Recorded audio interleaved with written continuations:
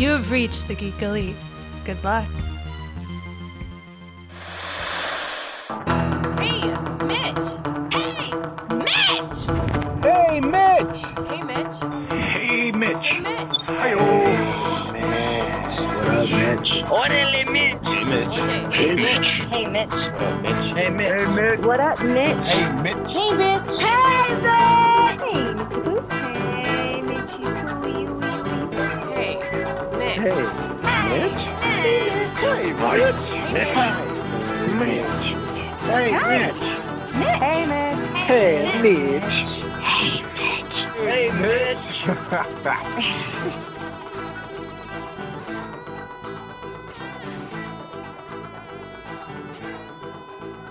And on to note of Hey Mitch, I have on movie writer, director, producer Jason Woods. He has a Kickstarter project called Copley Road. It's a horror anthology, which I just want to say sounded awesome. Like when I first came across it, it made me think of like Creepshow, Tales from the Dark Side, heavy metal. Like I know there's a lot of horror anthologies out there right now, but those are what I went to first. So tell us about Copley Road.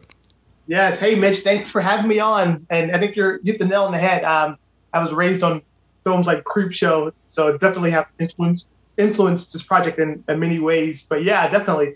So I'm Jason Woods, writer, director, producer.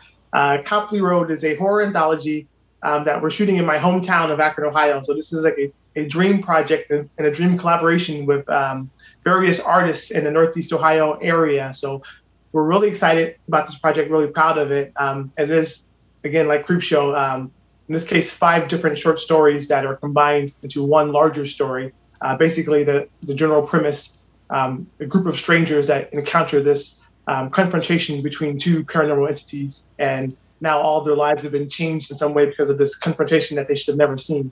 And it ultimately explores the theme of free will and choice versus predetermined outcomes or fate, if you will. Very cool. Like, is there just a lot of horror in your background? Like, do you love the genre? Is that why you wanted to make this movie? Yeah, I'm glad you asked that question. So I think it started when I was a child. I actually just ordered a book that I was my first favorite book, Scary Stories to Tell in the Dark. So I had this book when I was a child, and it really opened up or unlocked this creative side in me. And I've always been fascinated with horror in some way. When I was a child, something really weird about me, I used to pray for nightmares when I would go to sleep. And it was something about that weird rush that I would feel. It was just a nightmare, so I would wake up and I would know it's just a dream. But in that moment, just that energy and that excitement where the rules of reality had kind of bent in certain ways and created more space to think through things. So it's always been a part of my life in some way growing up. And also creatively as a filmmaker, my first script that I wrote at the age of 15 was a horror script. And it's always been there. Horror and martial arts are kind of the 2 things that kind of merge together in some regard. I do more horror now, but eventually martial arts will be a part of that again. Are we going to see some martial arts in Copley Road?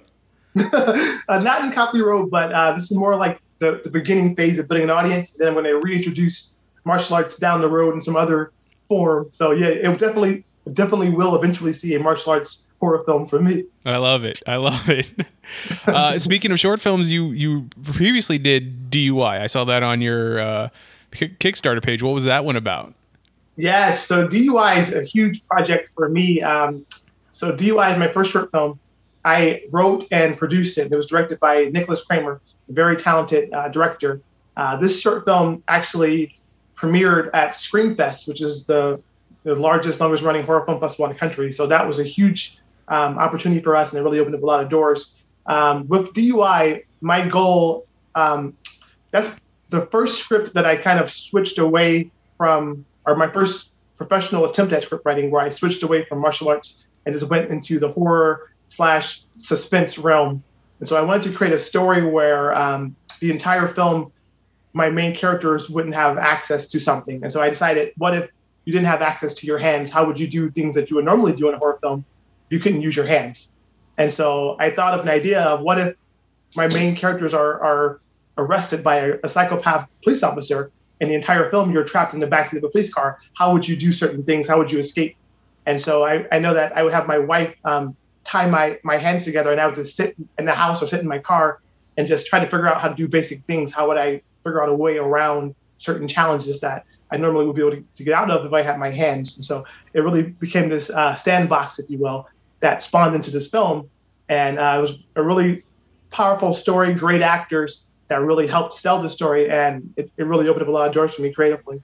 That sounds great. Is there some place we could watch that right now? Yes. So DUI is currently available on YouTube. You can see it on our page, Stealthwing Productions, or it's also on the Screamfest YouTube channel as well. Cool. So what was some of your inspiration for Copley Road?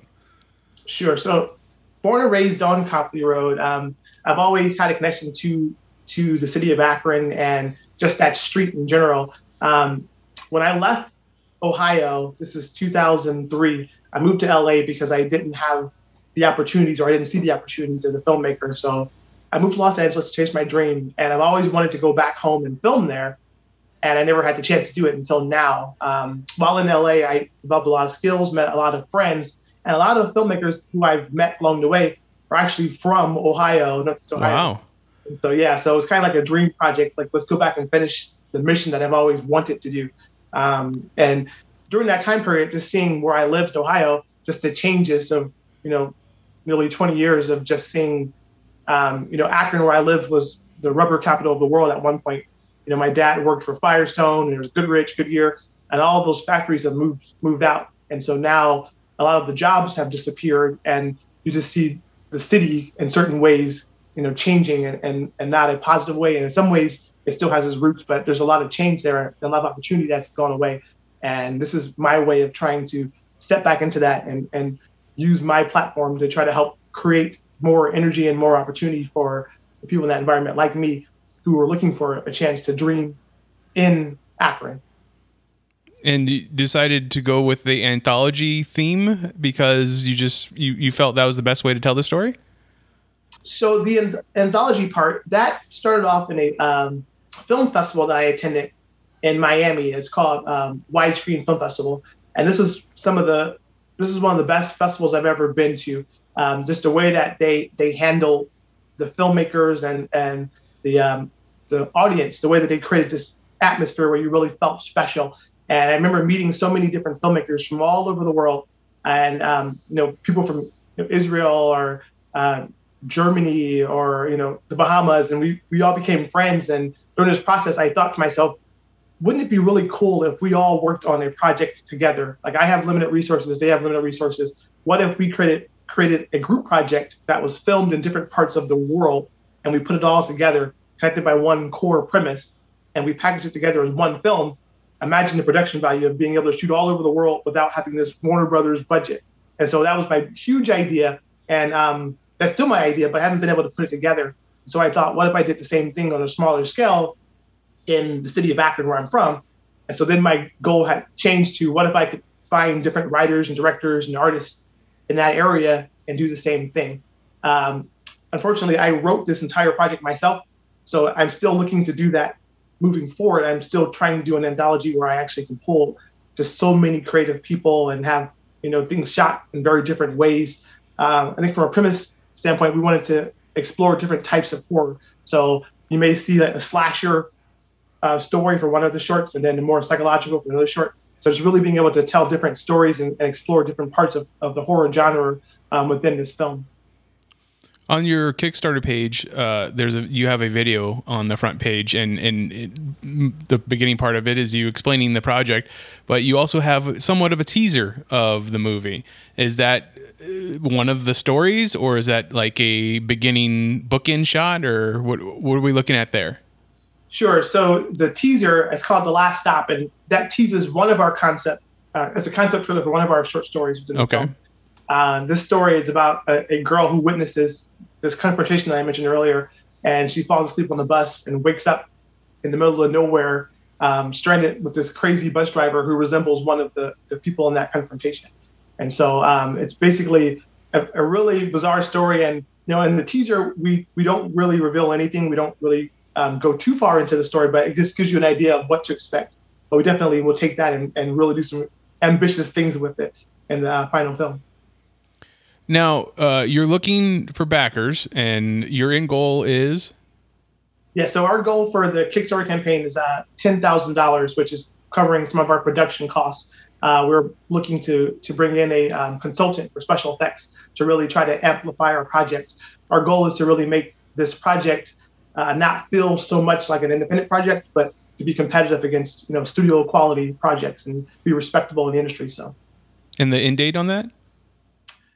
So April 28th is the last day of the campaign. Now, I also noticed that it said you're looking for, use the money towards pre-production costs and legal representation. Like, for those who don't know, what kind of costs go into pre-production? Like, what is it that you need to do other than a special effects consultant?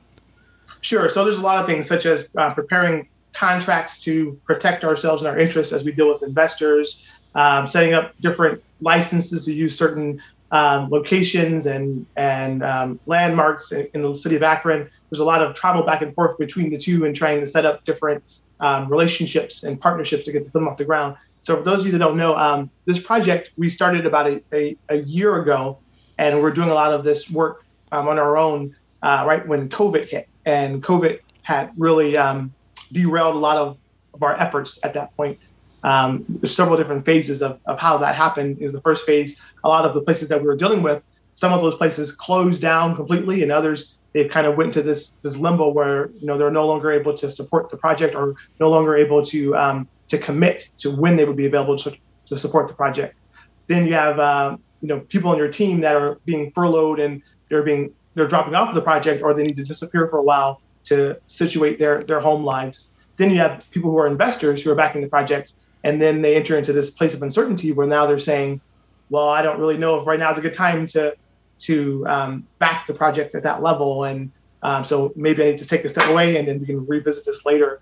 And then the final stage is just entering into a new world of filming. And I know that hopefully we're getting to a place where we're at the tail end of COVID-19, but the reality is it's really changed the way you film things. And now on your budget, COVID-19 is a part of your budget now. It's actually a rather large part of your budget when you're trying to keep people safe.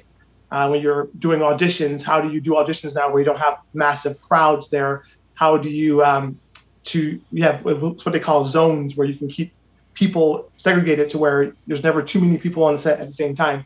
It's funny, the teaser trailer, we shot that here in Los Angeles, and even with that, we kind of got a taste of it.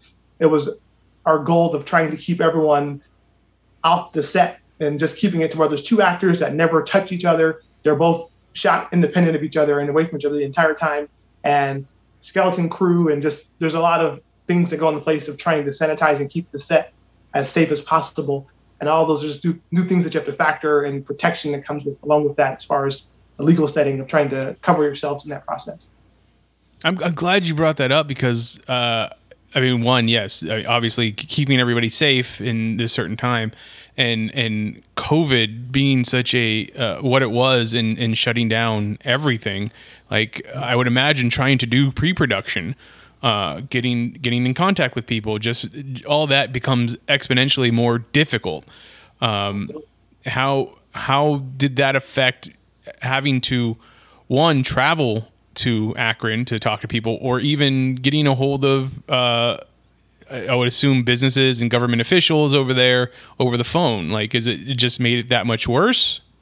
Yes, a lot of them just basically just disappeared in the middle of the night. Like we're having conversations, and they're really excited about the project because it's taking place in their hometown, and this is going to be huge for the city. And then one day you call them, and they're telling you, we're shutting down, and we have no idea when it's going to end. So we don't really know if we'll be able to support you at all this year. Our goal was to film summer of last year, and then it was just kind of like wave after wave after wave of these type of challenges, to where at some point it just was no longer a good investment or a good risk to film during that time period. And then the bigger question that we had to face was, we're not Paramount. We don't have an infinite budget. So what happens, Jason, Mr. Director? What happens to you if if you get sick during the set of the film, or your actors get sick, or your other producers get sick, can you survive shutting down your entire production for 2 weeks or a month or 2 months? And what if it keeps happening?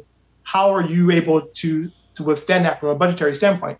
And again, if you're not a major studio, you really can't. And so you really have to rethink everything as to how you're going to approach this to try to mitigate this risk. And if it does happen, what are your plans, your contingency plans to survive it? And so it really changes the way we bring ourselves into the film, and it does definitely impact your budget. And a lot of things that we did in pre-production last year, a lot of that is basically, I don't want to say a waste. It wasn't really a waste, but a lot of that we were starting over in some ways. For that teaser trailer, the teaser trailer that you shot, like, how do you go about getting a bus as a scene, as a set? Like, was that a built set, or is that like a actual bus that you had to go and rent from something? Yes, that's an actual bus. I remember when I first wrote the script, or when I first shared the short with my production team, when they read it, their first thought was, where in the world we're going to find the bus? And their immediate reaction was, well, let's write this out of the story. Let's change it. Maybe you can put an Uber car there instead. And that's just not really my style as an artist. I write what I want, and then I figure out how to make it happen. And so for the first year, that was a big challenge. Like, how are we going to find a bus where we can actually film this scene? And we've called a lot of the major bus lines in the area, and all of them, they don't rent buses because from a horror film, it's probably not the best image that they want to portray in the buses. And so ultimately, it was actually a lot easier than I thought it was. I just eventually, after a long period of searching, I just stumbled upon Craigslist, and I found like a bus rental yard that had several, like dozens and dozens of buses from every decade. And the prices to purchase the bus was very cheap, actually. The bus that we filmed this film in, we could have purchased the bus for $6,000. So it really wasn't that expensive. It really wasn't as hard as it appeared. So it's just kind of just being creative and figuring out ways of getting it. There's so many thousands, tens of thousands of buses in this country that are no longer activated, just figuring out how to get to them. Yeah, no, I mean, that makes sense, especially in a city like Hollywood or LA. I would assume that lots of people are in that type of industry and need to get certain props. I found that scene great. Like, I'm so glad that you were able to share that to show people what it is that you're trying to do, because it definitely helped intrigue me. Thank you. When you were writing it, like, how long did it take you from the conception of the idea to the point that we're at now? Yeah, I would say it probably took me, I would say 6 months to maybe about a year, actually, of just like the writing portion of it. Because again, when I first wrote this script, it was written out of order. This was like my first attempt at what they call like a smart story, where it's not just a to Z story, but it's told deliberately in a way where it's almost like a Twilight Zone type of effect, where you're watching one short film and I'm really explaining something, and another short, you don't even know it yet. Or there's things planted all throughout the story that you have to be paying attention to other parts of the story to get it. And if you watch it more than once, you'll get a different understanding. And it's very interpretive too, where let's say you and I watch it together, we both would leave with two different ideas of what actually happened in the story.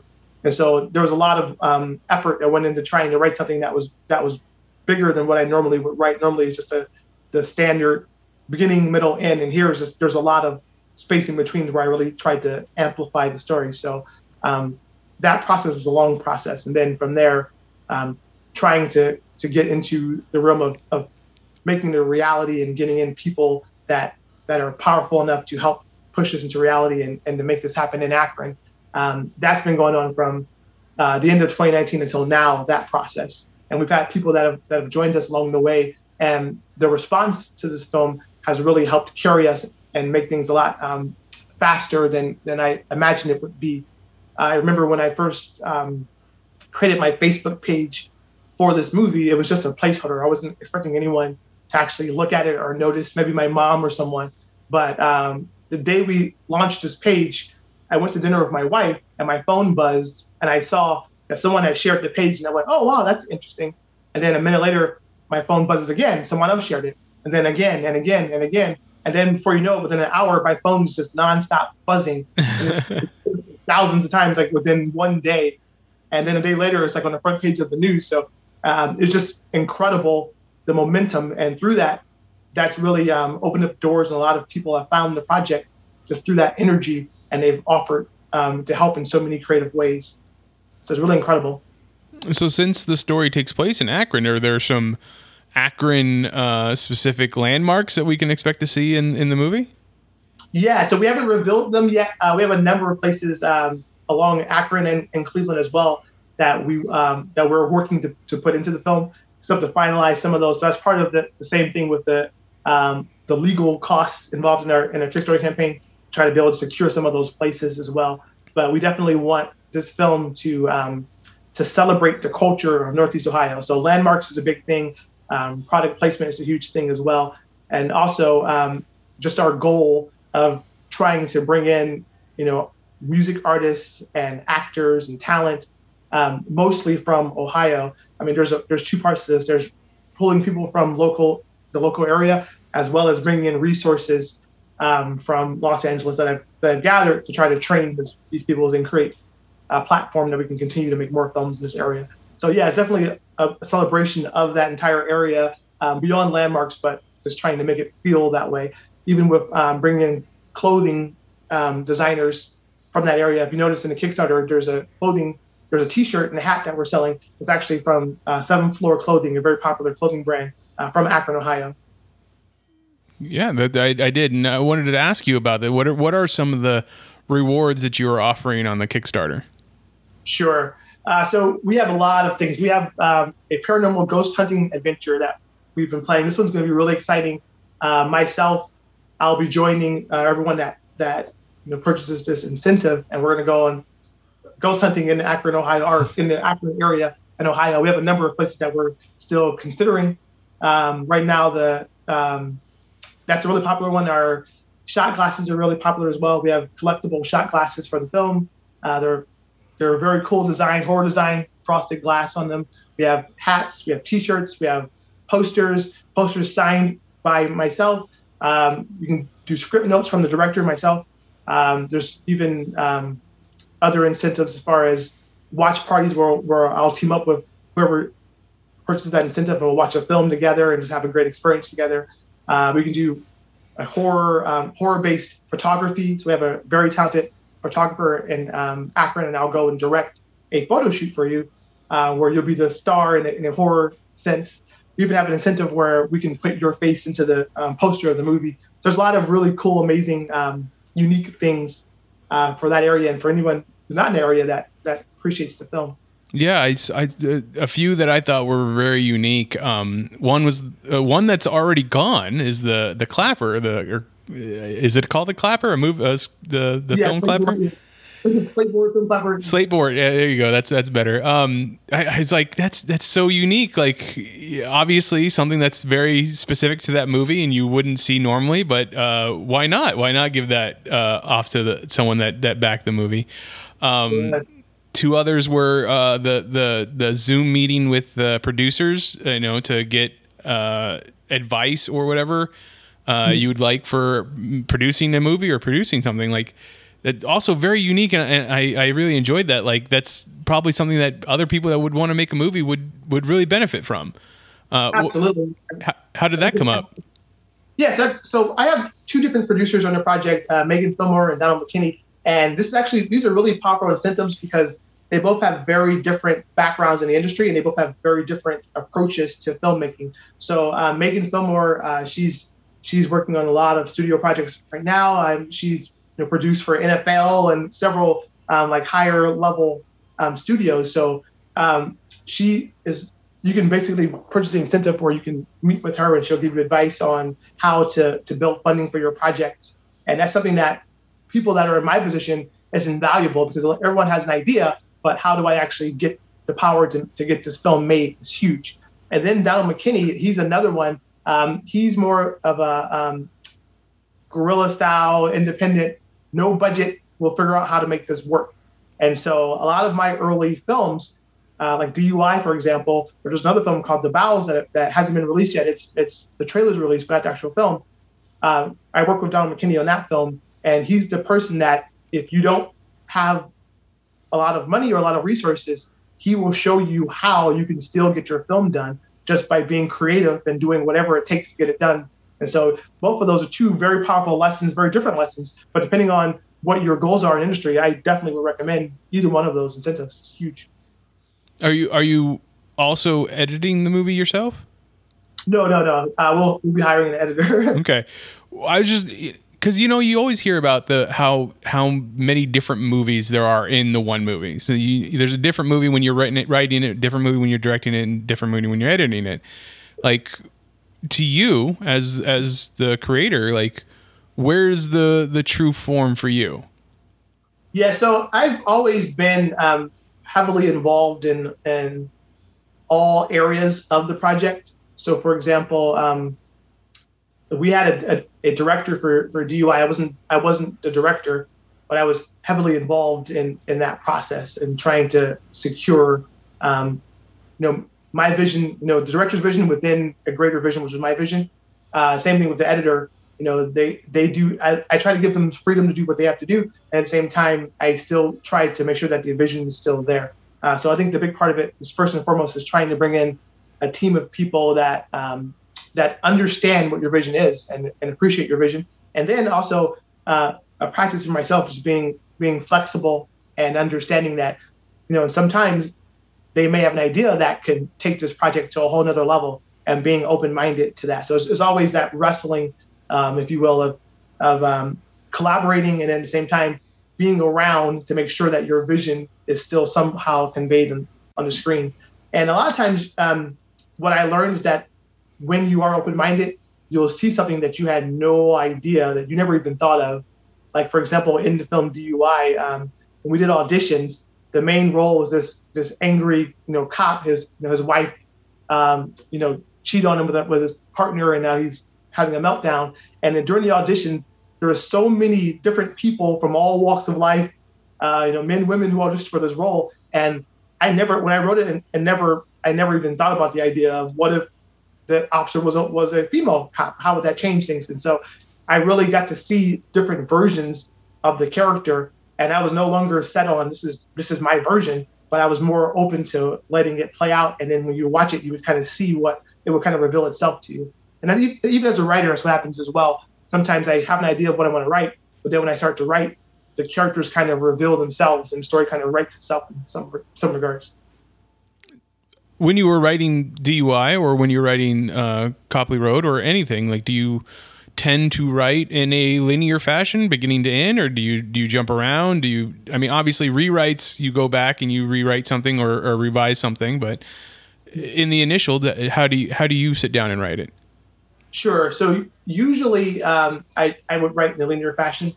Copley Road is the first film where I didn't do that. The first short I wrote was the last short of the film. And at that point, I had no idea what some of the other shorts would be about.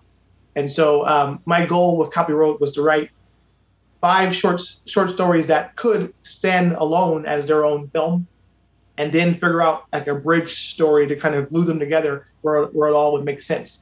And the reason why I wrote it that way was I was preparing for the idea of what if no one gets it? What if no one supports the project?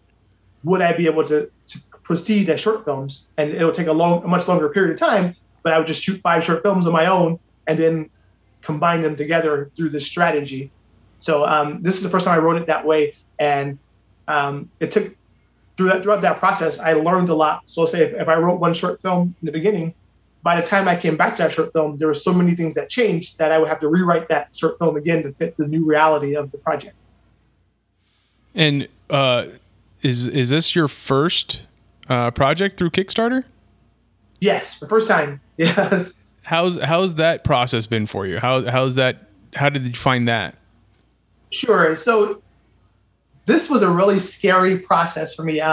Kickstarter was one of the areas where, as a filmmaker, I've always feared. There's a lot of areas that I feared as an artist. I just wanted to create stories. Never wanted to understand the business side of filmmaking. I never wanted to be a producer, never wanted to go into pitch meetings, never wanted to do crowdfunding. All of those things were like really scary things for me. And I realized that the path that was necessary was the same path that I've always feared.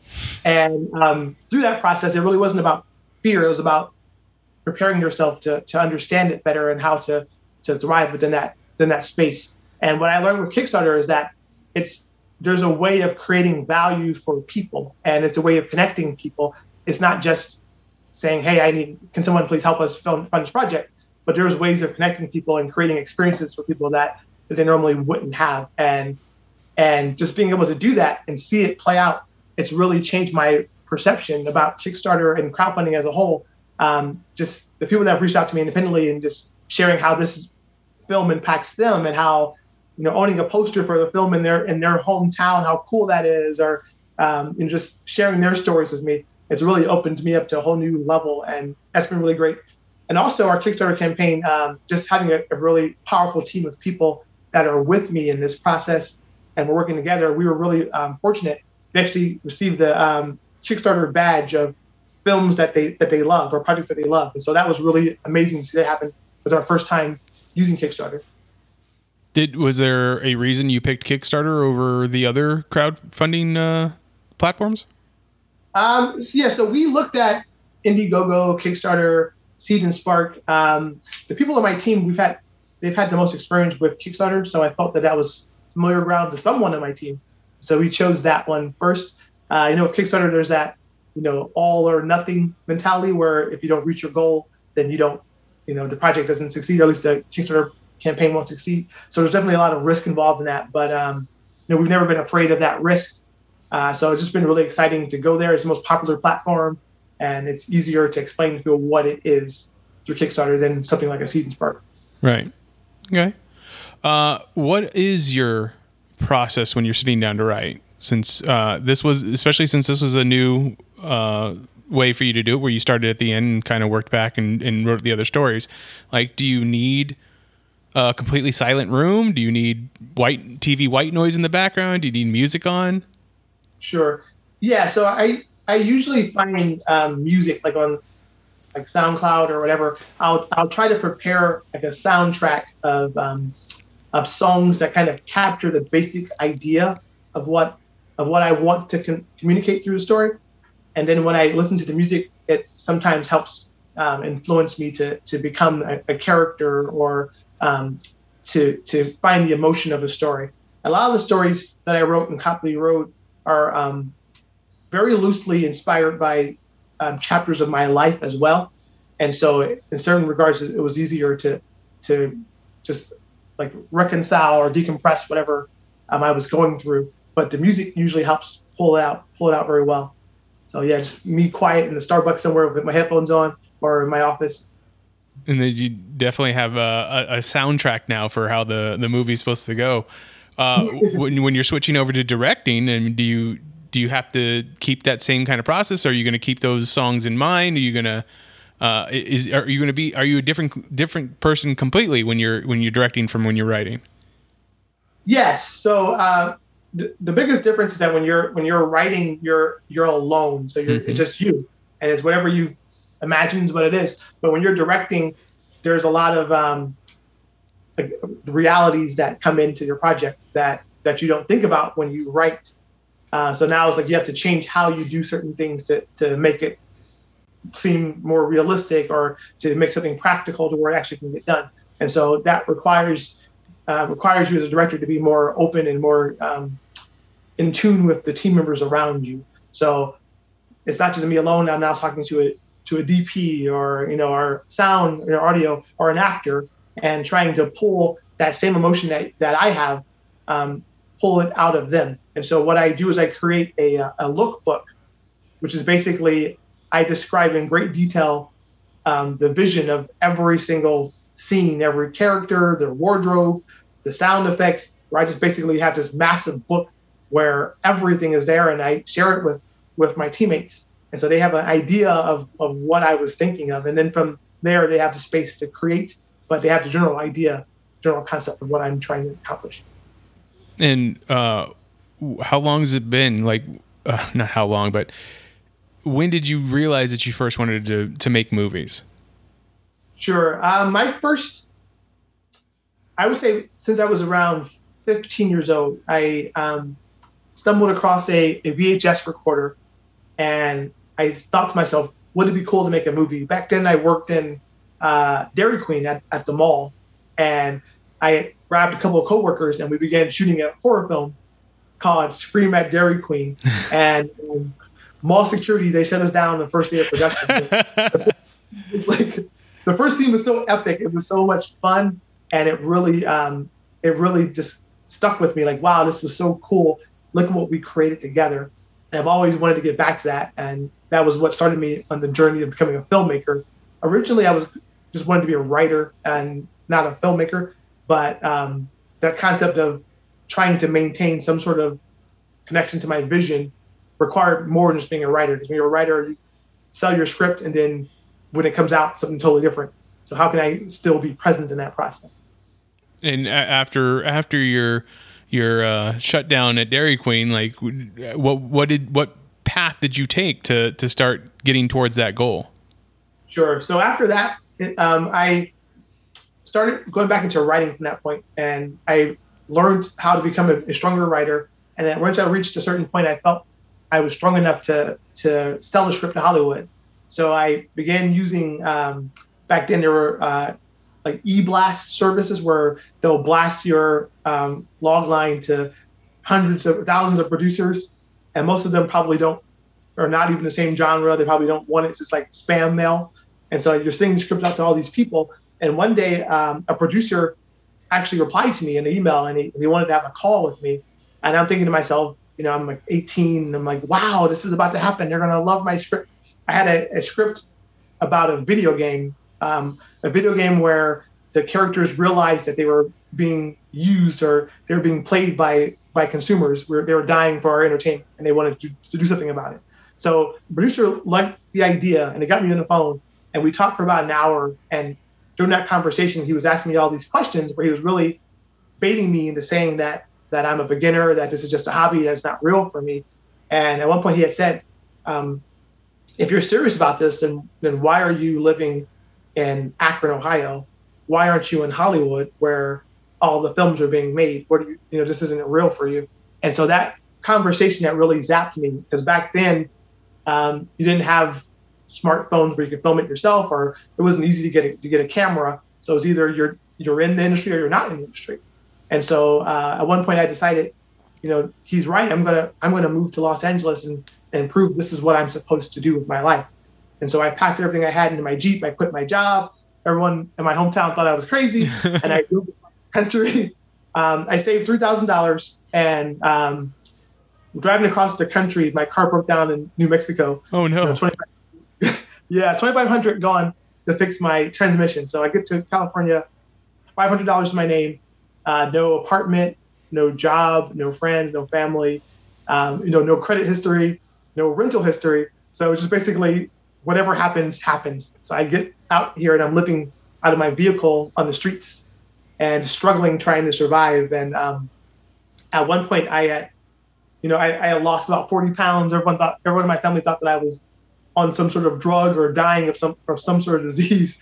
It was just a thing of me trying to figure it out and just struggling and trying to survive. And it became more about just surviving than being a filmmaker during that process. And I remember at one point I had this Hail Mary plan where if I could find that same producer who I spoke to over the phone, I could show him, look, I'm here, I did it. And then he would take another look at my project. So I found him. He was a creative executive for a major studio, and they were doing a premiere at one of the theaters in Hollywood. I couldn't get into the theater, but I was able to find him, and I was able to corner him in a bathroom with my script. I said, "Hey, it's me. It's Jason Woods. Do you remember me?" And he's like, "Who are you?" I'm the guy that you talked to, but from Akron, Ohio. I'm here. I did it. Here's my script. I did it. Can you read the script again? And let's make this work. And he's like, "Wow. Yeah, okay, yeah." And so he takes my script. I leave the bathroom, and then I go around the corner, and I just wait, thinking like, this is it. It worked. He's finally going to see that I did it. And then he leaves the bathroom, and his hands are empty. And I'm thinking to myself, uh-oh, what's going on? I go back to the bathroom, and I find my script in the trash. And so like that was like a really huge moment for me. It really kind of put into perspective that it wasn't going to work that way.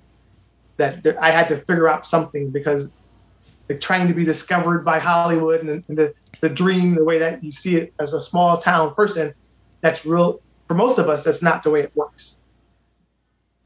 So in today's time with the, invention of Zoom meetings and not the invention of email, but just, the more common use of email, smartphones, all that stuff, do you still feel that someone needs to move to Hollywood to break in? No. I think the world is a much better place. And that's part of the reason why Copley Road is really important to me. There's been a lot of technology advancements, like things like, for example, Craigslist, for example, you can find just about anything. And there's several cinematographers all over the country, and getting cameras. You can buy a camera for a couple $1,000s. You don't need to be a major studio to do that. To find, production houses, they're all over the country now because of the technology. And so now it's more like if you have a wheel, there's a way. And I've even seen like a lot of my favorite, or I won't say my favorite, but a lot of films that are influencing me now are a lot of the films that are shot with no money. Like there's a film called The Battery by Jeremy Gardner. It's a horror film shot for $6,000, where it's just a guy and his friends, and they just tell a great story and just go out in the woods and film it. And it actually feels, when you watch it, it actually feels like a legit film. And so there's ways around it. The creativity and technology has changed the game for a lot of independent filmmakers. And yeah, I mean, obviously, Atlanta is a huge place to film anything now. I imagine that's the same way, or not the exact same way, but you can do that in just about any major city, so to speak. And you got filmmakers that are making movies with iPhones now, like Steven Soderbergh, kind of thing. Bringing up movies, like what is it? What are the type of movies that you love to watch? What do you watch on your spare time? Sure, that's a good question. So I like films. Some of my favorite films, for example, I love Stephen King's It. That this is like the '90s version of it. I like the new version too, but the '90s version of it was so influential for me as a storyteller. It's very similar to Copley Road in the sense that if you know the story, it's basically 7 characters and they all kind of have their own story, and it's all combined by this clown. And as a kid, this was like the scariest film ever for me. And I would watch this film and I would be terrified. And then when I grew up, it became the funniest film ever because I see it differently now. And now I'm at this ultimate level where it's like this philosophical film. So when I watch it now, I don't even see the clown as the villain anymore. And so it's such an interesting like film that I study. But I like that film. I love Training Day is another film that I love to watch over and over again. Enter the Dragon, Bruce Lee. I'm a huge Bruce Lee fan. And I love watching a lot of martial arts films, a lot of like Tony Jaa type of films. Oh, I like love that. Tony Jaa. Yeah, he's amazing. So those type of things. I love action. I love films where there's things that you can't see every single day. Like if it's a film where people are sitting around holding hands and like talking and whispering to each other, like I want to see something that's so crazy and so wild that you can't walk down the street and see it. What is it in the last couple of years that you've watched that you've enjoyed? More recently, I liked the Wonder Woman film that just came out. That one was pretty good. More recent films, I don't say I don't like the more recent films, but I'm more into like a time period of films for me. Okay. For example, like the 80s and 90s are kind of my go-to. I do watch modern films now, but they don't really have the same impact to me. I don't know if it's because I'm older or they just make them differently, but it's hard to feel the same with a lot of films. I do watch some on Netflix. There's a TV show, Black Summer was a pretty big one for me.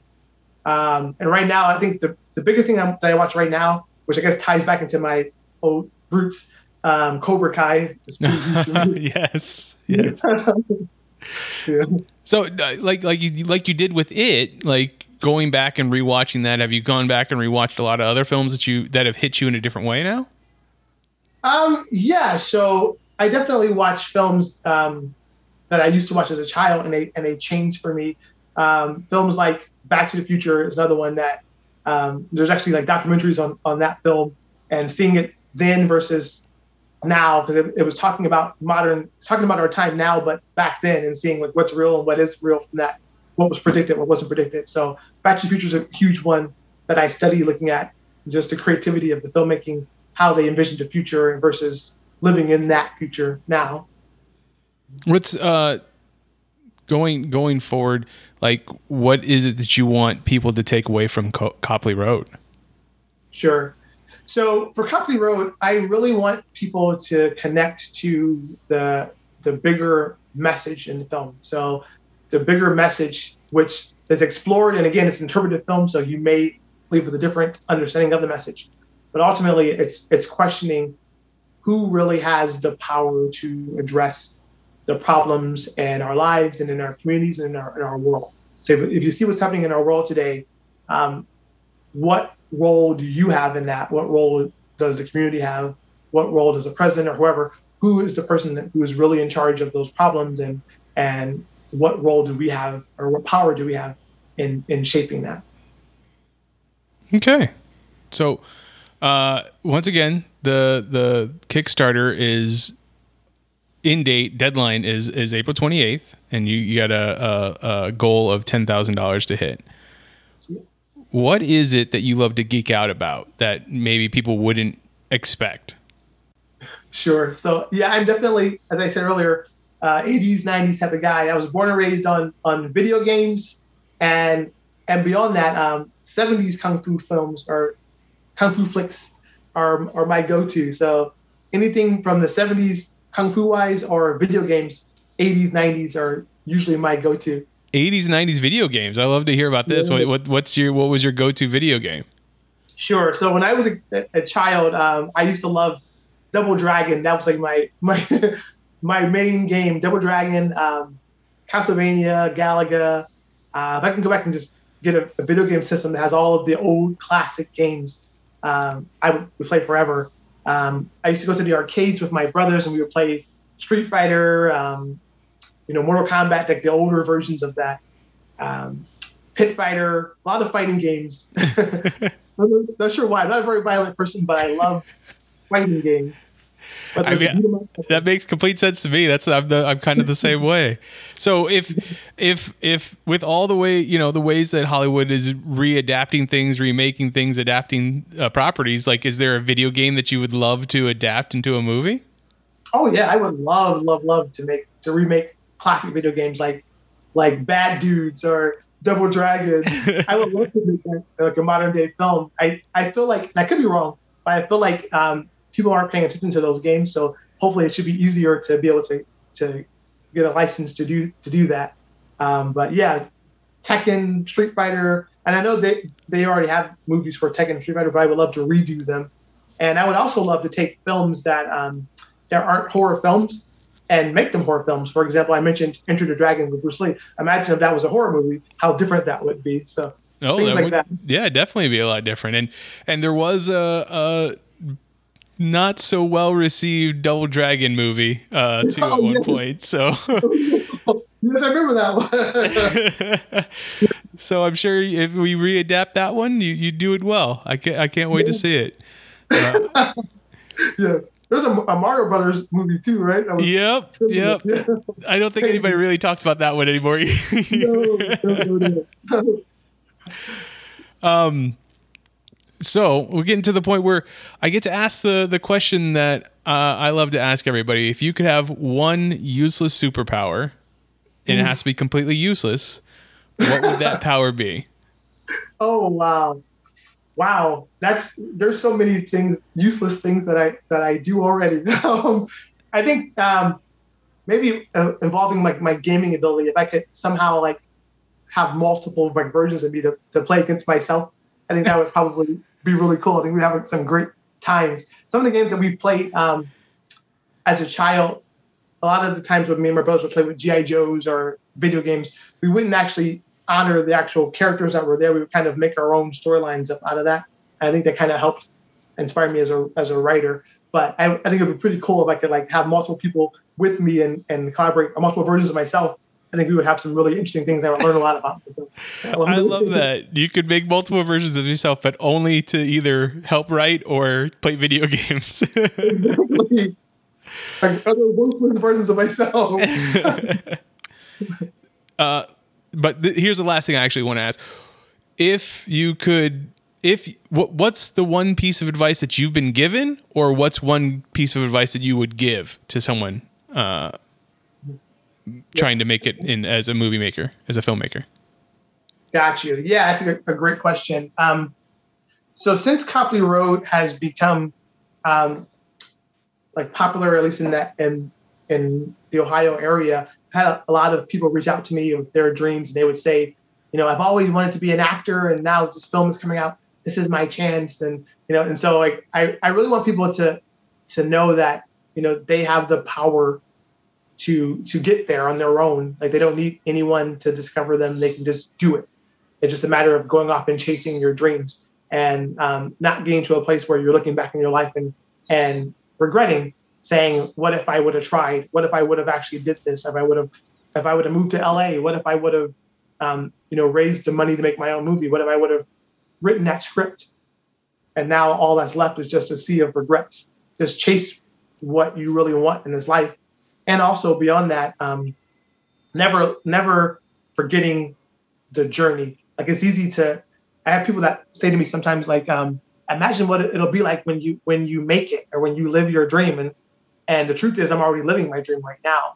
It's not about once the film is done, now you're gonna live your dream. No, this is the process of living your dream right now. Imagine if you saw your favorite movie and you start the movie at the very ending of the film, and that's all you watch. You wouldn't appreciate it because you don't see the journey of getting there. And so live your dream, but also be present in the moment of where you're at right now. Very cool.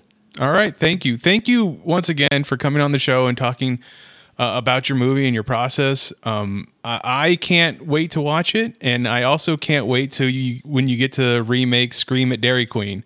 I think that's going to be amazing too. Yes. Thanks for having me, Mitch. I really appreciate it. Oh, you know what I did want to ask is how'd you come up with the name for the production company, Stealth Wing? I appreciate that. Yeah. So Stealth Wing Productions, it's basically two principles that I've always followed. So the stealth part is just being someone that you're an underdog. No one's really looking for you. Like you're stealth in the sense that no one is really paying attention to what you're doing until it's there. With DUI, it was that way where when people saw DUI, they're like, wow, this should be a real movie. You should be a real, producer or a real director or whatever. And the reality is we were doing this for years and just didn't notice it. And so the stealth part is just putting your head down and working when people are not paying attention. And then when they see you're there, you're doing big things. And then the wing part is just flying above anything that's holding you down, whether it's the negativity of people around you or the situation around you, or whether it's the limitations of your resources, just figuring out a way to overcome and fly above those things. Put those together and you get Stealth Wing Productions. I love it. That's a great message. Did you want to give out any social media in the Kickstarter campaign? Yes, follow us. So Copley Road Movie, that's our handle on Instagram, Facebook, and our Kickstarter. So check us out. I do some lives on our Facebook page and our Instagram as well. We have a lot of new information coming out pretty soon. Some more concept art for the film. So you definitely want to see that. So stay tuned, guys. Once again, it's April 28th is the deadline. We're trying to get you there so that you can make this movie. Thank you so much. If you want to get a hold of me, I am at Mitchipedia GEM. GEM stands for Geek Elite Media on Twitter and Instagram. The rest of Geek Elite Media is at Geek Elite Media, at Geek Elite Media on Instagram, and Facebook.com/Geek Elite Media is our Facebook page. Check out archived episodes of this podcast and other podcasts on our network on our website, geekelitemedia.com. And whatever podcatcher you use to listen to us, please rate and review us so it helps spread the word of our network. But until next time, this is Hey Mitch on the Geek Elite Media Network saying always remember to geek out. This concludes our broadcast. Beep.